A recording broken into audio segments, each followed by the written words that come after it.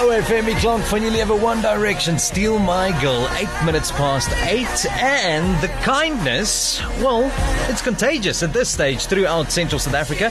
Last week we caught up with Jock, a farmer from the Whipstad Wildfontein district, of course affected by the recent floods throughout central South Africa, and he also said the kindness in the community was remarkable. We saw this yet again with the Van Vieren family in Vanderbijl Park and what they are doing there with their house with a sign.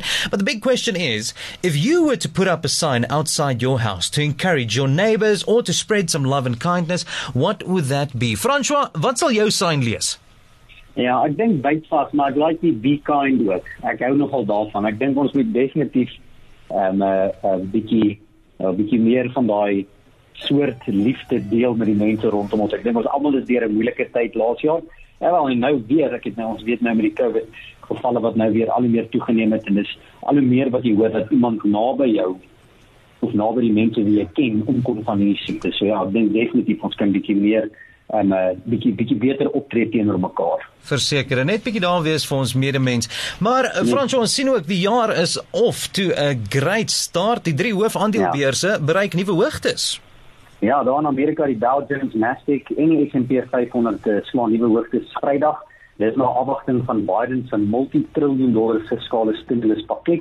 En nie as die swak werkloosheidsyfers kon die beurse onder druk nie. Ek dink hulle sit bietjie die pot mis. Hulle wil onder andere weer kontant in die hande van verbruikers instoot.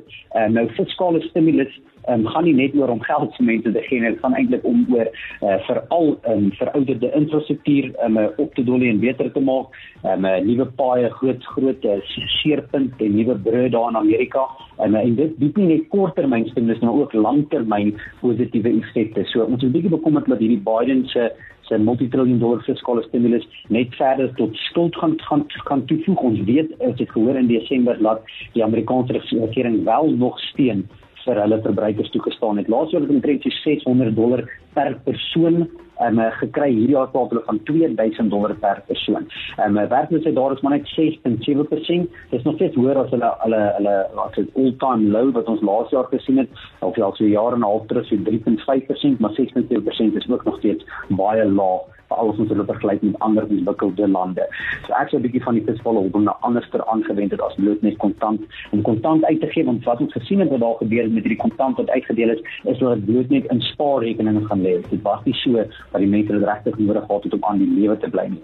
Wêreld oor die pryse, die sê jy seker gesien het, styg die laat terug, praat van so $55 'n faaitjie tans, maar dis nie iets wat ons glo volhoubaar is nie. Jy kan ook sê $62-65 sien, maar enigiets hoër as dit, en dan sien jy natuurlik net al die shell ouens opklim en dan pryse weer verder afdruk. Dan India rol hulle COVID-inentings uit, behoort al Dinsdag te begin, en dit blyk nie asof die Russiese en Chinese inentings aan Suid-Afrika se veiligheid en doeltreffendheidsvereistes voldoen nie. So ons gaan nie hulp van hulle kan kry nie, ons weet van daai inentings wat ons reeds van India afgekry het. Op die markte, die rand bietjie swakker, R15.42 vir 'n dollar, R20.82 vir 'n pond, R18.79 vir 'n dollar.